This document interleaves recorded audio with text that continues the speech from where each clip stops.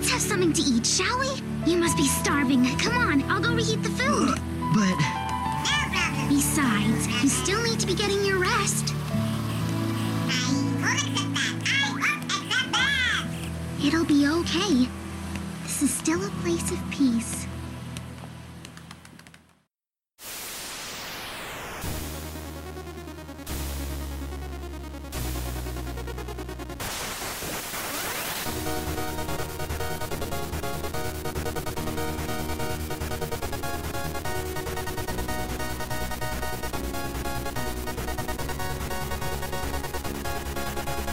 Hello and welcome to It's a Gundam, the internet's best episode-by-episode Gundam Seed podcast, and as far as I'm aware, still the only one. My name is Jeremy. I'm a Weld. My name is Zach. One of these days, Sailor Business is going to branch out into Gundam, and then we're screwed. They have to do Buffy first. That's the one they keep threatening to do right now. So we're watching episode 33 today, The Gathering Darkness. I always switch the titles of this one and the next one in my head, What's but the next one? seen and unseen. I really wanted this to be Gathering Dorkness, and No, that's the parody series. I don't think there are enough dorks in this series. Nickel's dead. Kira. Kira. Yeah. Who's he going to gather with? Sai? I guess Atherin's kind of a dork. Like, he's a robot. No, because he's just a goof. Yeah, You're not even a goof. Because he's just a jerk no one wants to be friends with. he's not interesting enough to be a nerd, but That's why he's a dork. he's not And the thing nerdy is, enough. It's not like he has weird interests, right? Because you'd need interests for that. I believe Cuzzy is watching the football game every Sunday. It's with no one there. he starts his own fantasy league where he just has all the teams. I thought about running the second team in a league because I only had like 5 or 6 people. Or no, it was like 5 or 7. So I had an odd number. The first time we did Fantasy League of Legends, I ran an off team.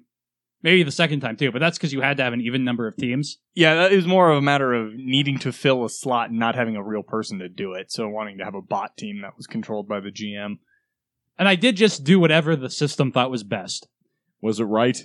Sometimes, frequently not. That's what my mom did a couple of years ago when we had a fantasy football league. She ended up winning the whole thing.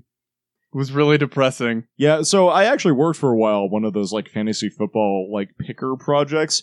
And it turns out the algorithms you can write for that are generally better than any human actually trying to pick that shit. I feel like a human that was really devoted to it and like treated it like a full-time job would probably be better, but like no one has that kind of time. Maybe ESPN analysts. I'd go with the same thing, but then look at it and go, you know what? I think this is a bad matchup for this person. And a couple of times I had an instance of getting it right. Like sometimes it's like, hey, this Browns quarterback is going to score a lot of points. I'm like, no, he's not. Maybe if it wasn't on the Browns. Exactly. You know how you've washed out of the National Football League? You're on the Browns. If you can't hack it on the Browns as a starter. Didn't we just get Brock Osweiler from them? Yes. Well, he moved up a rank. He moved all around. He was here. He went to Houston. It didn't work out for him. The Browns somehow got him. I don't know how or why. Houston gave him a massive contract, then realized he wasn't worth the money that they paid him. But the Browns paid the contract. That's what I don't understand. Is why did the Browns pick this contract up? Because you know who's paying him to be on the Broncos? The Browns. Jeremy, do you know what probably the worst managed NFL franchise is? The Pittsburgh Pirates? Well, that would be a serious accomplishment since the Pittsburgh Pirates are a baseball team. That was the joke. I know. But it's the Browns.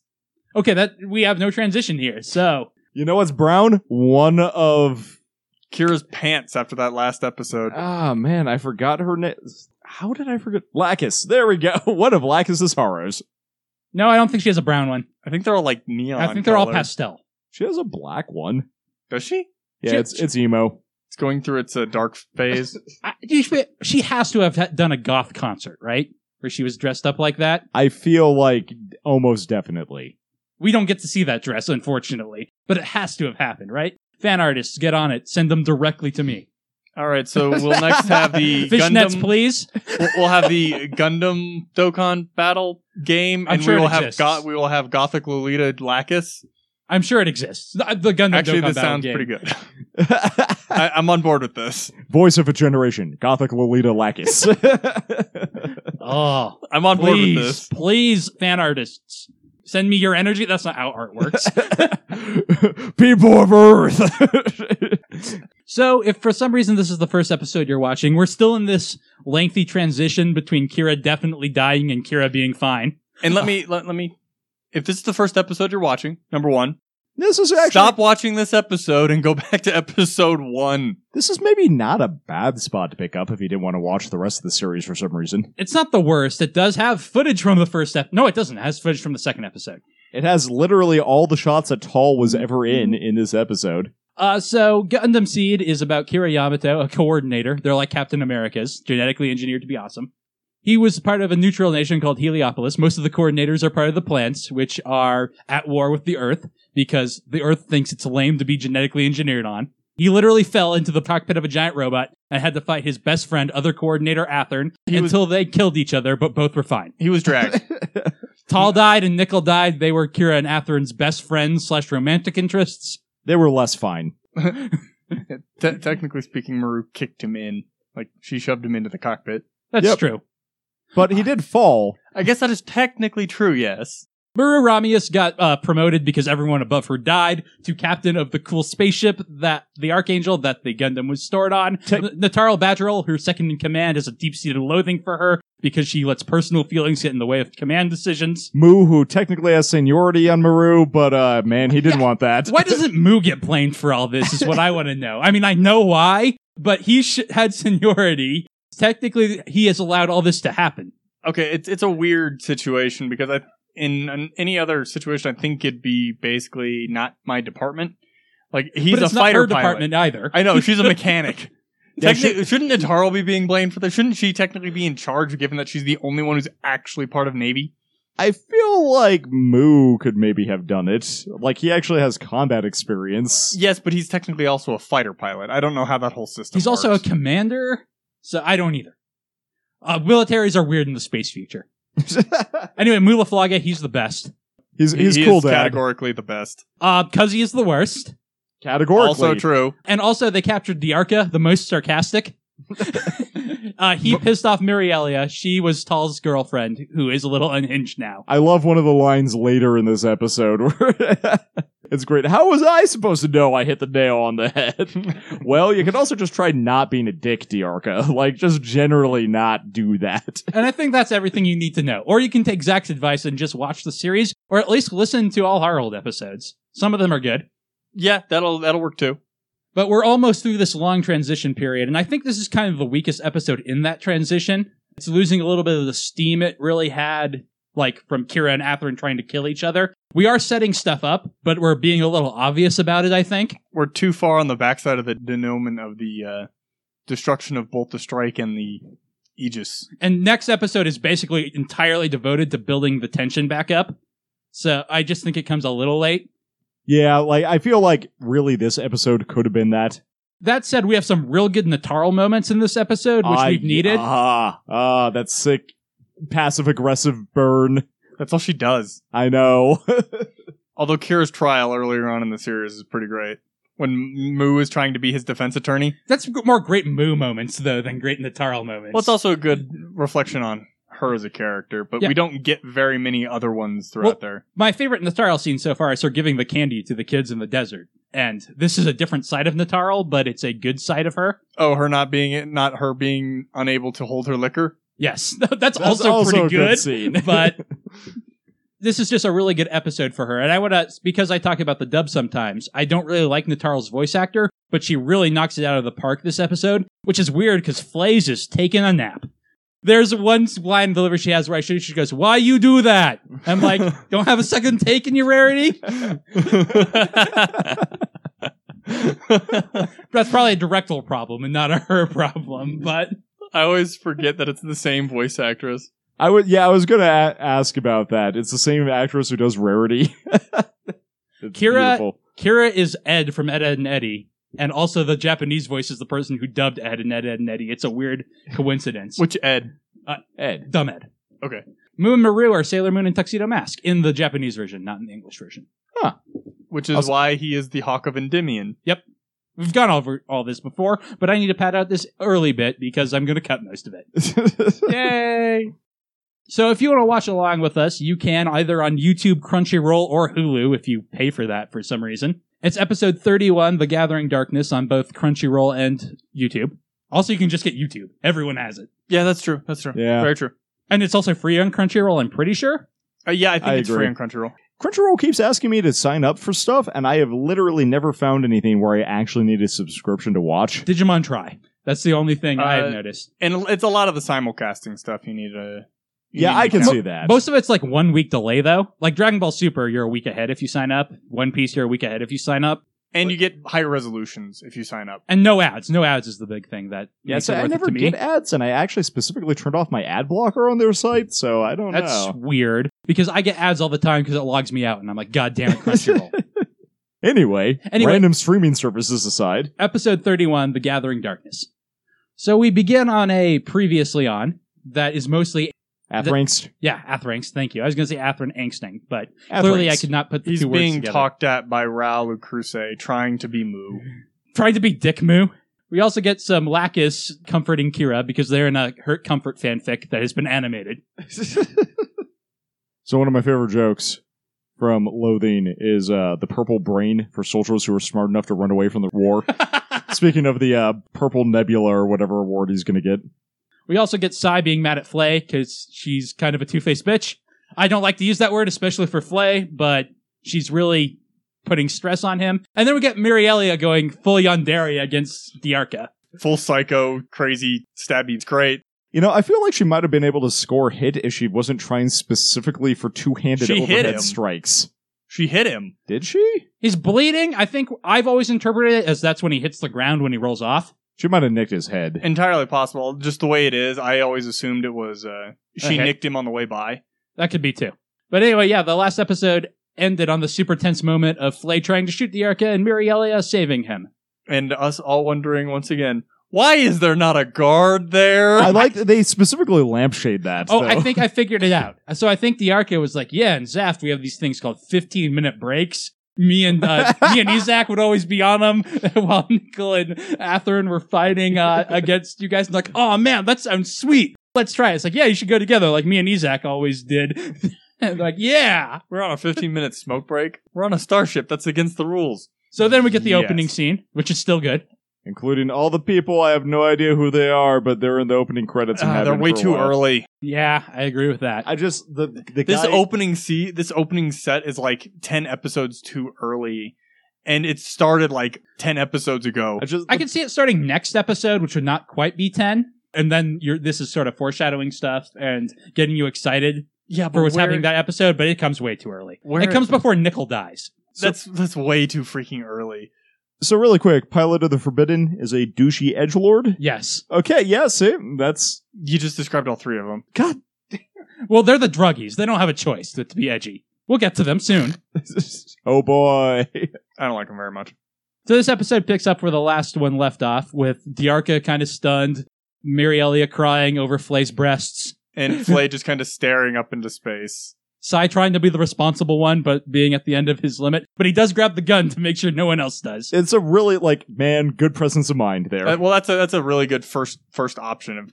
These people are both clearly unhinged, so I'm going to Prevent them from doing prevent anything anybody dangerous. from. Well, yeah, because clearly they're both emotionally upset and distraught. So who's to say that one of them won't try and use it on either one of the other one or each other or Diarca again and get in even more trouble, or hell, even him. Yeah, Sai's the only one with responsibility. Sai has to be the dad, and poor Sai. If only Moo was around to be cool dad. No, he's like cool. Yeah, he's the cool dad. Sai has to be the real dad. So after Sai picks it up, we get Flay and Mirielia yelling at each other about how not to, or actually, Mir's just crying, whereas Flay was screaming about how she was trying to kill him. Yeah, she's like, why would you stop me? That's what you were trying to do. And I really like this scene because we see Mirielia kind of coming to her senses and realizing how she's been acting as she realizes that she doesn't want to kill Diarca, or at least in this moment. Or at least not for the same reasons Flay did. We actually passed over it because while they're having this confrontation, it actually jumps to Diarca, who has kind of this realization of, these are people. This kind of sucks. These are shit. This is worse than I thought it was. It's kind of this dual revelation that he's having at the same time as Mirielia, because Flay was sprouting all that, basically racist this racist allegory rhetoric And about wanting to kill all coordinators, how they all deserve to die. Maybe not Kira at this point, but don't you hate the one because they're the ones that killed Tall?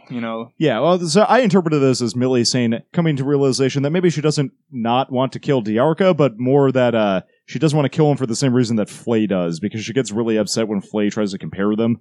Yeah, right there. and yeah, Flay's just trying to justify herself, basically being like, "We're the same, we have the same hatred." And Marielia, almost in denial, is like, "No, we're not." But it's more her kind of coming to realization. And Diarca, it looks like he's walked in on his parents having sex. Yeah, he looks His way more expression surprised. is just great there because it's this weird combination of horror and surprise. And I think I'm in the wrong place. Hang on, let me try that I'm again. wondering why he looks that way, because I didn't really get Have that. you ever been around two people yelling and screaming at each other and crying at one another? Yeah. It's a very awkward situation. And like Zach said, I think he's coming to the realization that the other force are people. And then the two guards get back from their 15. See? This supports my theory. They're back now. They're like, "Hey, What's going on here? What does it look like? Sai helpfully hands him a gun to lead Diarca around with. They say it was a mistake or Natarl being Natarl. Yeah, we cut directly from that to Natarl dressing down Captain Ramius about the situation. How, hey, he was unguarded. There was a gun just hanging out. Why was that in the med bay? Well, I could understand it being a sidearm for the person who's supposed to be staffing the Like, med bay. in case they get boarded. Yeah, but the bigger question is why wasn't there a guard there? And I don't necessarily think that's entirely Maru's fault. No, it was Diarca's. He convinced her to take a 15-minute break. We just went over this. Or even then, they're understaffed and like they're on these awkward orders of just like, "Hey, hang out." That's also not really the captain's job. And That's morale is at an all-time low. That's actually the XO's job to take care of that. So that's Natarl's job, Hey. as I understand it. But Maru is just taking all the criticism, which is Because that's kind of who she is. Yeah. It's also their relationship specifically. Well, when she sees herself in charge, she accepts all the blame. Not really the credit, because she tries to foist that off on Mu and Kira whenever she can, but anytime something goes wrong, it's her fault. So she has a god complex. I identify with that. Yeah, kind of. it's not even that so much as she's just well, maybe that is a good way to put it. We're going to see a real good show of that in a couple episodes, actually. But Natarl just keeps going until Maru's like, "Yes, put it on your report. Tell them. Remember how we got summoned to report all this tomorrow?" And we get some shots of the kids just looking despaired. And Natarl tries to play off like, "Hey, I'm not trying to criticize you personally. I just believe highly in command structure. And I think we would have done better if we had discipline and structure and followed all the military playbook, because that's my character." I am reducing her a little bit, but analyzing them is part of our job here. Well, they're foils again. Maru is very from the heart, emotional leadership, and actually, in a way, that's kind of what the ship needed. And Natarl, like Maru is mom, Natarl is dad, is basically the best way to put it. Yeah. Because Maru is the, caring, emotional person, like I said, and Natarl is regulations and rules. And that's not really a problem, that's just how they operate. And Mu is mom's layabout brother who's No. living on the sofa for a while. Mu is cool uncle. Yes. To your point about Maru being what they needed, like, it's not like if they'd followed all of Natarl's, like, directives, they would have done better. It's they not like specifically- Kira got blown up because of a lack of discipline. Tall's death is sort of a result of that, but she did order him not to take off, and he ignored the orders. Although that's lack of discipline. Well, so. that's also partly on the ground crew that let him loose. Yeah. Murdoch's got other things going on. We never actually see what happened when he got to the hangar, but they were in a combat situation, so I could entirely believe him, Maru, not thinking to give orders to Murdoch to not let him loose. I just if we ever do an abridged version of this, I really want to just splice together some scenes and have him steal some keys and just go yoink. This can't possibly end poorly. I was awesome last episode. I got to be a spotter. I got to shoot missiles. So, I was just thinking that it's probably what the ship needed, because at the time they were operating from a situation where they basically had their asses efficiently handed to them. They lost everything. Yeah, there was a point where they had no military structure to fall back on. They needed to think outside of the box. Natarl wanted to refuse repairs at Orb, which they probably would not have survived that first encounter with I want to say the Jewel team, but that's No, it was the The It was- Zola team. Yeah, Atherin. Yeah, they probably would not have survived that first encounter with the Zola team if they had not resupplied and been repaired. All right, Maru is just like takes all the criticism and even tells Natara, like, I think you're going to make a great. I know I'm not suited for this position, but I think you're going to make a great captain someday. And that just kind of pisses Natara off more. She's like, that's exactly why I say you're so soft. Which makes me kind of wonder if Natara's doing all this and egging her on, just trying to get a reaction. I mean, she's not entirely wrong, but the difference is the two of them work really well together because they are diametric opposites. They bring the same thing of discipline and, the carrot and the stick, basically. So, and I actually feel like if Natara was in charge, she would not listen to Maru at all, so it's probably better that Maru's in charge, so at least I get a balance. Hey, there is a cell block on this ship. Yeah, we kept the Yarka in the cell block. We saw him go there the first time they brought him on, but then they moved him to the med bay because he was injured. Yeah, and then they just left him there too long. We go back to him using on Miri's attack specifically. We in get the some aftermath. clips, but these really come off as Yarka kicking himself like teenagers do when they make a mistake. Where he's like, how was I supposed to know I was right about her dumb natural boyfriend getting killed? Which is what I Maybe was referring not to say earlier. It's that? like, not say that at all? Like, that was kind of a dick thing to say even if it wasn't true. So, And then we get a cut to Miri Elia curled up in bed. That kind of implies she's thinking of the same thing, which I like. Yeah, I always just kind of think of that as the situation of he's trying to portray false confidence, basically. yeah, bravado. Yeah. So we then cut to the military report of the Archangel. They're debriefing on their mission, led by Captain William Sutherland. And I don't really know how to judge his Japanese voice actor, but the one they gave him in English is basically just twirling a mustache he has the entire time. They play him with no subtlety. And I don't know if that's accurate to the Japanese version or not. To be fair, his expression and the way they have him looking, he looks like he should have a mustache to be twirling. That is true. He doesn't, but he looks like he should have Snidely Whiplash's mustache as he's sitting there twirling and measuring Maru for the rope to put her on the train tracks. So, the Japanese voice actor mostly sounds just like mildly pompous more than anything. Definitely self-assured, but not like, mustache twirling melodrama villain. So they all sit down to play a game of Artemis together. It's basically the crew that was on the Archangel before the kids joined up. So you got the helmsman, you got the comm officer because he's always sitting opposite. Of course, Moon, Natarl, and Maru. Oh, is that who that guy I is? don't- There's some random guy sitting next to Murdoch, and I didn't recognize You him don't at all. have... wait, where is Murdoch in there? He's on the back left. Stage back left. Yeah, stage left. He informs them that they're going to be holding this There it in coordination with court martial rules, which helps kind of state the tone, which helps kind of set the tone. Well, I was gonna say, I think that's how they normally do that, but I think they only do that if you happen to lose a ship. But then again, it depends on how they're putting the loss of the 8th Fleet on there. Yeah. And they're like, okay, let's review some clips. We'll start with the testimony from then Lieutenant Maru Ramius. And then we cut the birds. Because we're in idyllic Lacus land, Lacus Land. where she's pushing a tea cart. Yeah. I feel like, doesn't she have like a house staff or something? I feel like she probably should. Well, I think this just indicates how much personal care she's taking of Kira. That she's like, bring it to him herself. When I assume that you're right, she probably does have a house Although staff. we've never actually... We've only That's seen her not- robot. We've seen her butler. Yeah, I was about to say we've not seen one, but one dude on a sailboat. Yeah, like that one guy out of Yeah, the How water. do you sail on board a artificial... Like, you can do it on a man-made lake, so... No, but the thing is, it's an entirely artificial environment. Yeah, there's probably temperature differentials creating like air pressure nonsense. I thought the only wind you got was stuff for dramatic character stuff. Like Kira's hair blowing here as Yeah. she has left bed to stare at the sailboat. dramatic brooding. So Kira pulls out his entire clip archive of every time he's ever interacted with Toll on the show.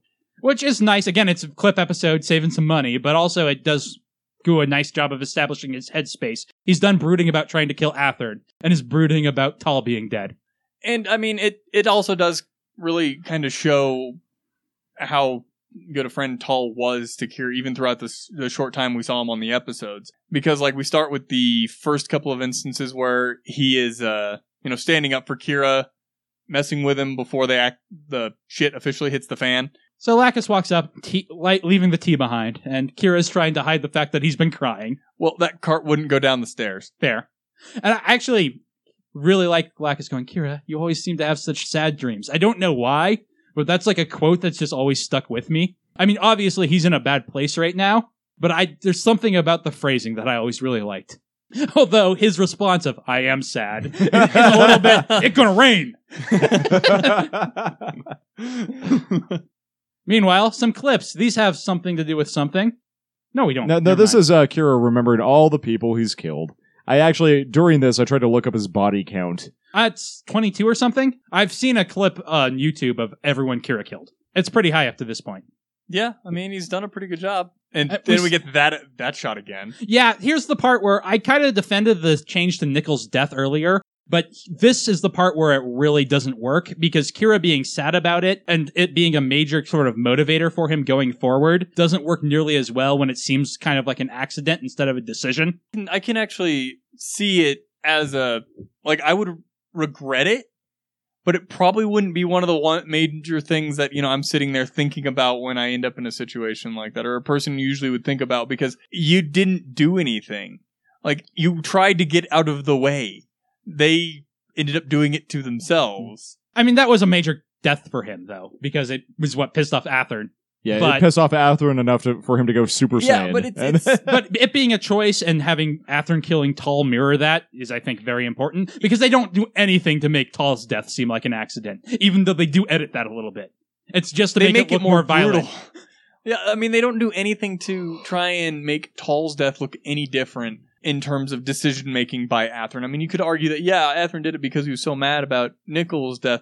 It's really more he did it Kira out of not- reflex. So. Well, I mean, they both did it out of reflex. It was a conscious decision reflex in order to deal with the threat incoming that has been honed throughout the rest of the series. So changing it so that Kira's reflexes is now not the same thing loses that mirroring that they had in the original version. To be fair to this episode specifically, if you had not seen Nichols' death in the remaster and you just watched this, it doesn't look like an accident here. They've cut it pretty close to the original. I would also like to point out this is one of my favorite Lacus faces right here. She just looks so worried about him. She's trying to help. Before she was like kind of playing not devil's advocate exactly, but she goes into a very positive of like, yes, but it's not like you were fighting because you were trying to kill people. I'm sure you protected people too. Then she like awkwardly palms his ear a little bit. She's very touchy-feely with her fiance's best friend. And she grabs him and is like, come on, you need some food. I'm dragging you by your arm. Plus, you have to get bed rest. I think the doctor said so. Did we hire a doctor? I don't know. And then the Haro is like, no, I guess it's a chastity guard. Well, Athern built him, so. Yeah, no, that does make sense. So she's like, hey, it's still peaceful here. Foreshadowing before we get the act break. Chaperone. Almost. Almost. I think you could make it work in text.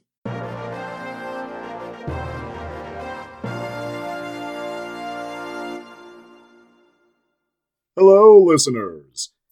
Sorry, not much of a mid-spot this time, and also I'm using my laptop mic, because this episode has been delayed in production for approximately forever. So, I'm going to try to get it out of the door-cutting room floor. Also some jam, I guess, as soon as possible. And these require a surprising amount of effort to make at all amusing and or listenable, even though they're only like 2 minutes. It's weird. Jeremy and I both have this problem. Don't question it. One special shout out to our community this week. Marcus commented on the last episode and then popped into our Discord, so hey man, thanks for being cool. Finger guns. Think that's about it. I'm gonna let you get back to that sweet drama action. It's kind of a slow episode, but we swear it picks up soon. Go microwave some foreshadowing popcorn.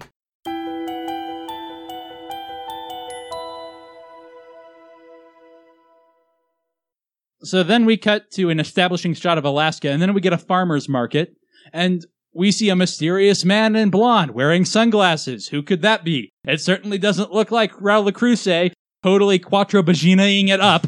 Do they have farmers markets in Alaska? Yes, Zach. They farm in Alaska. When it's that cold? Yeah. People Huh. have greenhouses. Well, we also get a random shot of Patrick Zala before cutting back to the military tribune where they're like, so you already suspected at that time that Kira Yamato was a coordinator, correct? He's like, yes, sir. And then we cut to the best technobabble of all time once more, because if you're going to have a clip, make it this one. If you're gonna use technobabble, use the technobabble that no one can make any sense of. Renew meta active field, reactivate feed forward, convey function, adjust Cordis system. Coriolis system. Initiate bootstrap! But Maru's like, yeah, even though he was just like a normal, or just a college student, he was totally able to reprogram the OS of a top secret military unit. And for some reason, they used the word youngster, which I wonder if it's a weird translation, but every translation I've seen of this particular scene, she calls him a youngster, which just seems weird to me, but every single time. Well, clearly one of Kira's classes is Computer Wizard, and he took the Metamagic Maximized OS Ball. So I really like the sort of response here where the captain asks her, so what was your impression of Kira at the time? And she's like, well, it was miraculous. And he really goes into her for this like assessment the entire time.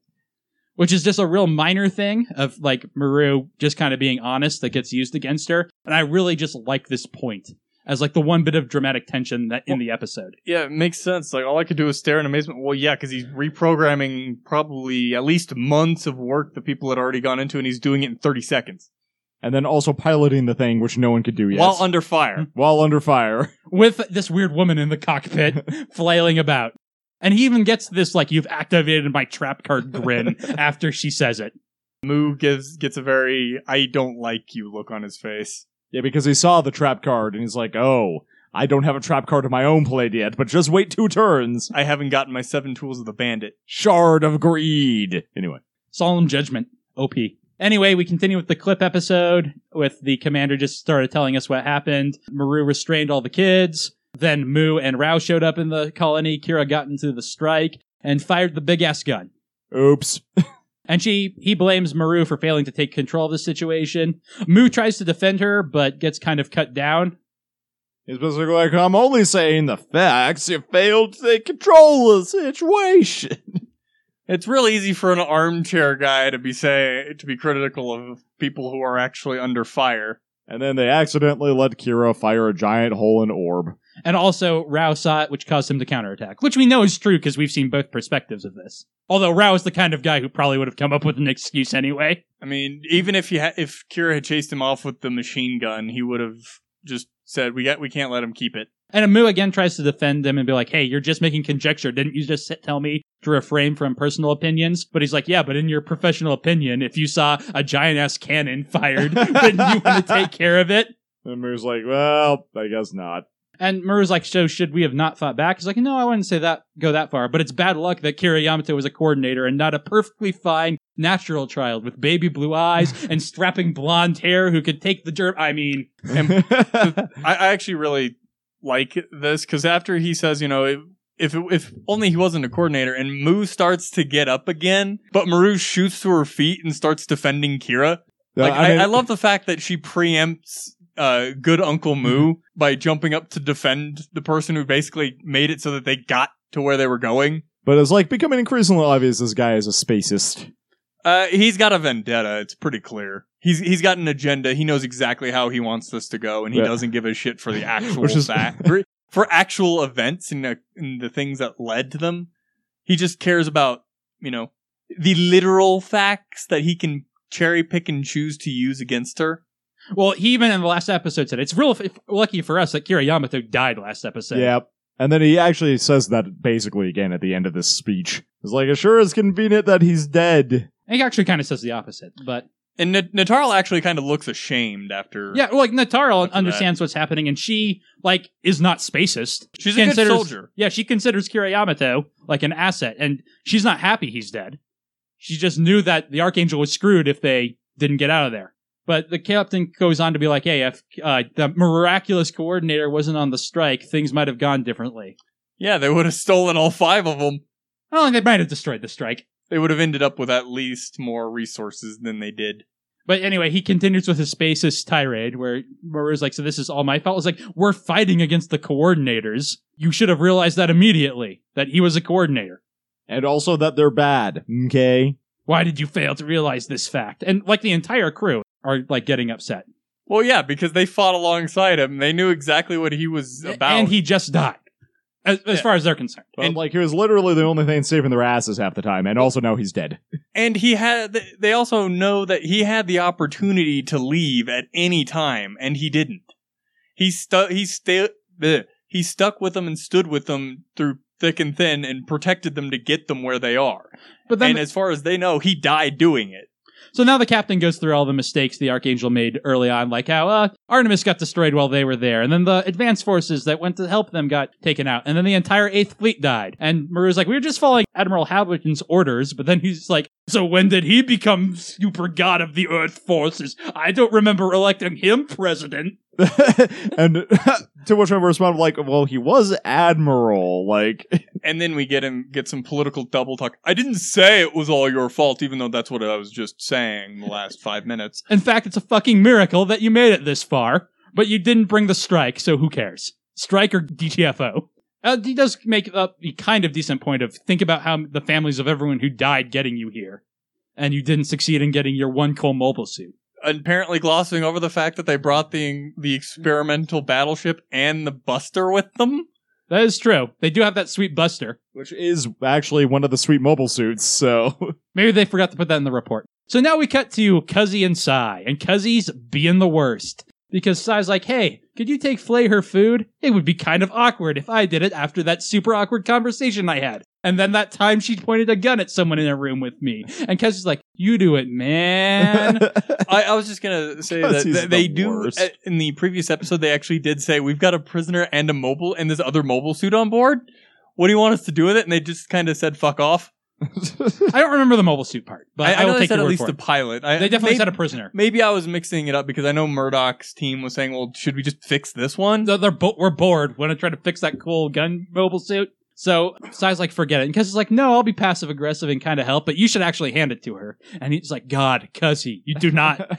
Why? Why are you so bad? Yeah, then I'm like, I'm kind of surprised he doesn't tell Cuzzy to just go away instead of walking. He tried to.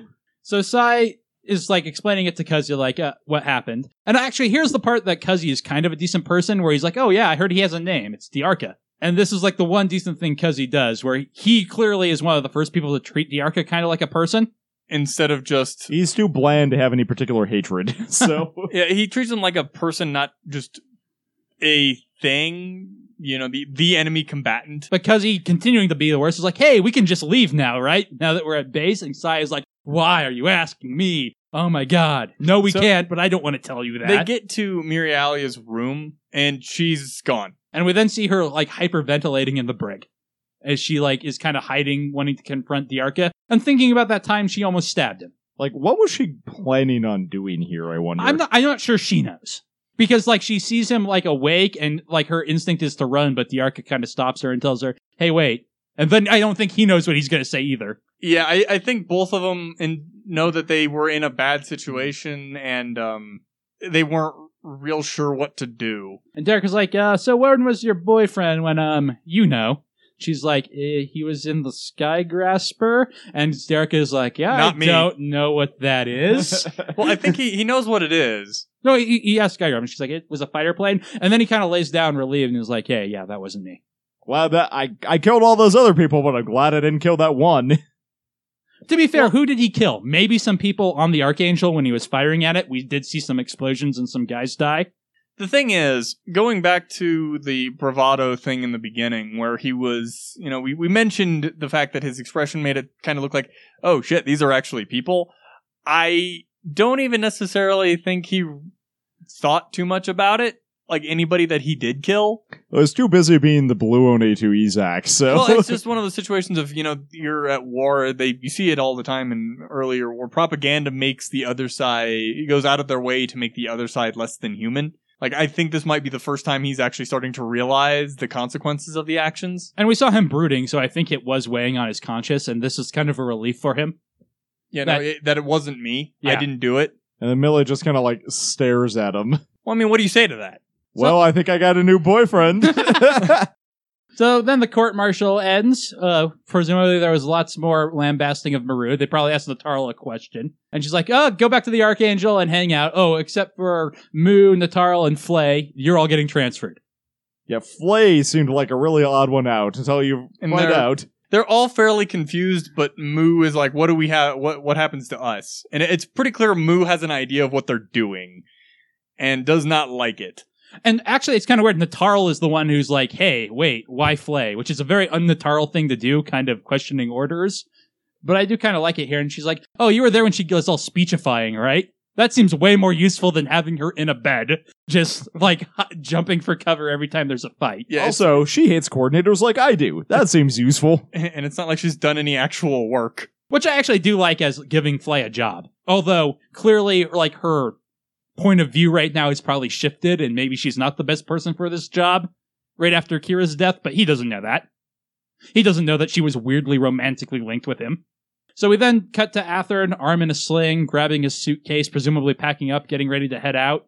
He walks by Izak, but they don't say anything to each other yet. Athern looks especially emo here. Izak looks especially broody. Almost smoldering, you might say. Well, he's the last member of the team still on the planet, as far as he knows. Yeah. And then we cut back to that sailboat. That What the one fuck is that guy boat. doing? Pleasure yachting. I'm boating! Now Kira is on the balcony, which is a sweet balcony because Lacus has a sweet house. And he's looking determined, not mopey. Well, he's looking different. And Lacus is like, hey, wouldn't it be nice if we could stay like this forever? And then she leaves that hanging, and then she's like, well, too bad it can't, because my horrors are going to swarm the city soon. I actually really like this scene. I mean, Kira and Lacus hasn't gotten much time together, but like their sort of romance isn't the right word for it, but their growing connection is real obvious. You can see where it's going with minimal stuff, and I find it actually really sweet. Like, it's probably the best romance in any Gundam series, which is a little sad, but Do I agree with that statement? I'm gonna have to go with I don't think so.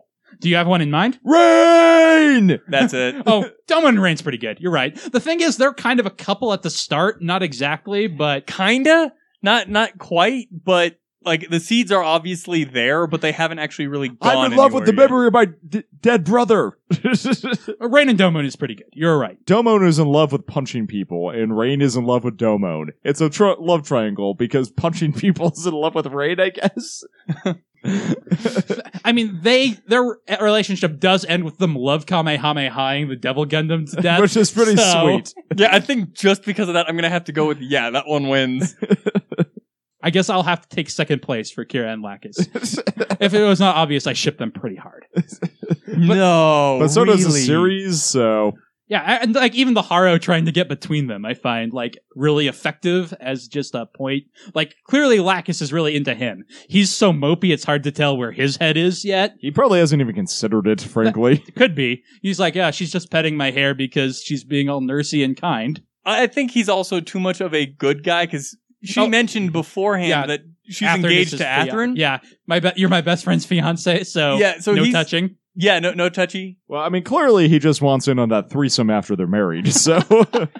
Yeah, but like he's not gonna make any moves to try and take her Yeah, away. he's too beta to bring it up. yeah. Which is another reason why his relationship with Lacus works, because Kira and Lacus, Athern is not beta, so he would ask for it, so... alright, so that does it for the episode. Kind of a slow one, one of my least favorites, like, this whole little chunk. It's got some stuff going on, but the Captain Sutherland is a little too mustache twirly for my tastes. Clearly it's a sham trial, that's what it's supposed to be, but it just comes off as a little too much to me. I wish we'd gotten a little more from Natarl. It's a great episode for her. I really like her confrontation with Maru, but I wish we'd seen the other coin of that, maybe Natarl defending her a little bit.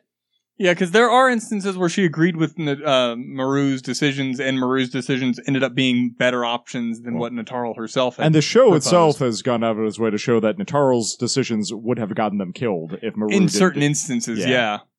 So, like, I mean, it's and- on both sides, but We see reaction shots of Natarl feeling guilt, and I think if she didn't ask about Flay at the end, that might work for me, because it looks like she's just, like, too in the command structure. She can't bring herself to, like, question higher-ups, even if she wants to. or stand up like Mu was doing. Yeah. But, like, her asking the question at the end also feels weird to me. But overall, I really like Natarl this episode. She needs more spotlight, and we have a really good Natarl moment next episode, but next episode is really one of my favorites, so... I say this was...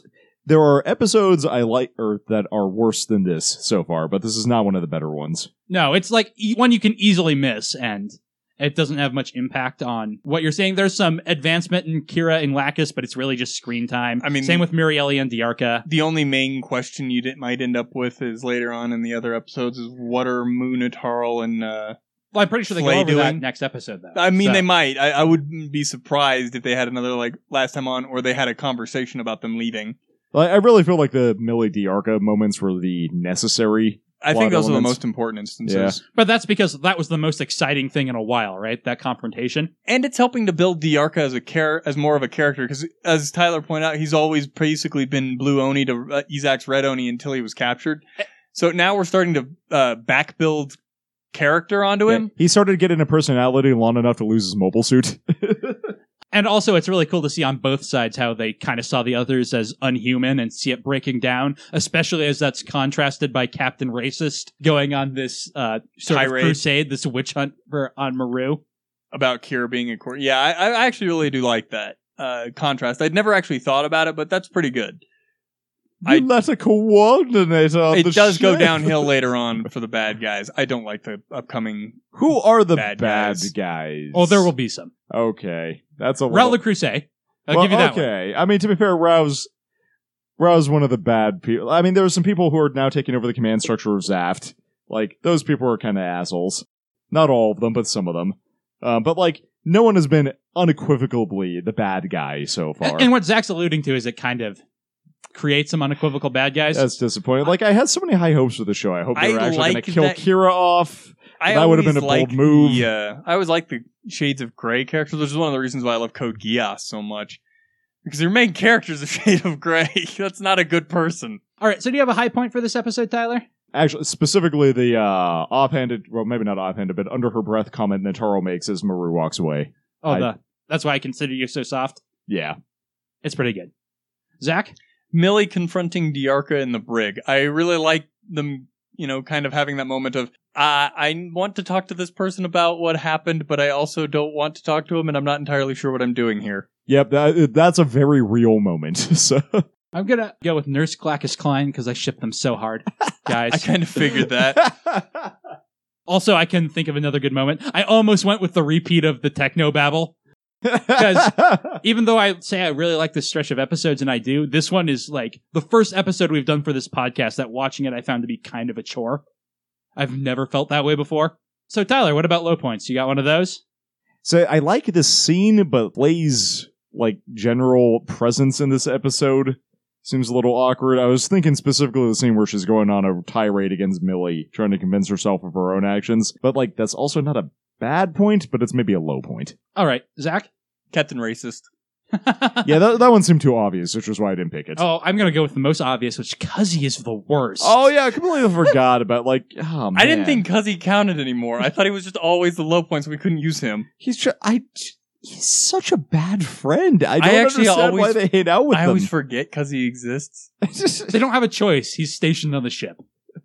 We're in the twilight of Cuzzy. There's not much Cuzzy left. Spoiler. See, Does he die? Because my- I'd be okay with my that. theory is that Cuzzy was always he was always a good friend, and all that, but no one had ever really seen what would happen under pressure. And this is Cuzzy under pressure. And 'cause he's he not becomes- much different. He becomes the worst under pressure because he doesn't, try and stick his neck out or really do anything, He just and he seems wasn't to have called no upon that. social awareness, which is weird because early on he's the one who's like, "Yeah, I always suspected Kira was a coordinator," and he's kind of not sure how he feels about that. But he's not like spacist like Flay, and he's not super supportive like Tall. But He's just he's suspicious. Right? Yeah. He's just oh, I think that might be the case, but all right. So did we score any points for a game this no round? points this episode. I still have no idea what the heck We're game we're playing. We're not going to have points for at least 3 more episodes, maybe 4 or 5. Space whales? No, it can't be No space space whales. I just, man, I can't. Think about all the things that weren't in this episode. Toll? No, Toll was actually in this episode a fair amount, despite being dead. What was not in this episode? So that's going to do it for this episode. Join us next week when we watch, again, one of my favorites, Seen and Unseen, even though I think The Gathering Darkness is a better name for that episode, because it's all about building tension towards the next big thing. Yeah, this one seemed really not very... We gathery. got that one Rao scene of him just being in a farmer's market and getting a disc, but Yeah, I mean there should that's be. kind of almost entirely out of context. I don't even. I forget about that scene a lot, even though it's kind of a major foreshadowing of what he's up to. Seen and Unseen is also not really a good name for this episode. I think it needs a different name because I think you're right. The Gathering Darkness is not a good episode name for the this. reason I like Seen and Unseen for this is that it's kind of about like Maru's testimony versus what really happened. Okay. I think that's why I always flip them in my head. And how the character, and actually, I guess that makes sense because you have the characters starting to see each other as people. Yeah. Yeah. Okay, that makes a bit of sense. I mean, really, you could pick really anything arbitrarily and justify a Anything title can be for an it. episode title. Yeah. Yeah. But no darkness really gathered here. No. It's more about people like, if anything, like Kira seems happier. Diarca and Muriel have stuff more worked out. Not quite reconciled, but they are working on that. You know, better they're than last working towards episode. it. This episode actually should have been called Domon Returns, The Burning Finger. Oh man. Domon should come back in this, but doesn't. Can you just imagine Domon just randomly bursting into the In Super Robot Wars J, there's a plot point later in Seed that is resolved by them sending Domon to basically do a one-man boarding action of something, and he martial arts his way through it. It's a thing at the end of the series. I think you can imagine. Oh god, that's great. Oh man, there's so many of those that I wish there were more games like Super Robot Wars, and just so you could have those kind of random crossovers. We have a problem. Well, we have a specialist in that. I feel like Domon is just so out of character for other Gundam series that he can be used to solve a lot of problems they couldn't otherwise. The problem is he brings a double Gundam with him to menace them. But yeah, that's a bit of an issue. You know, thinking about it, I think Domon also appears to be older than most other Gundam protagonists. he's only 16, but he seems older. What? Okay. He seems like he's 30. Yeah. That actually, I was talking to my buddy Devin a while back about how you have a lot of these characters, and it depends on their animation. Because that's what really gives you, because Ange in Cross Ange is 16, the same age as some of the other characters in other series, but she looks a lot older. Yeah, and we both thought she was a lot older at the end of the series and just kind of forgot that wasn't the case. So, like, how old is the Russian guy whose name I forget? Argo? He might be a little older. He probably is 30. Because he looks older than Domon, but Domon looks like he's in his 20s at least, so... Yeah, I thought Domon was like 25 at least. How old is the person who pilots the Windmill Gundam? We never see him. I know. So next time we won't have any Windmill Gundams, but we will have like some dramatic irony. So catch us then. Bye.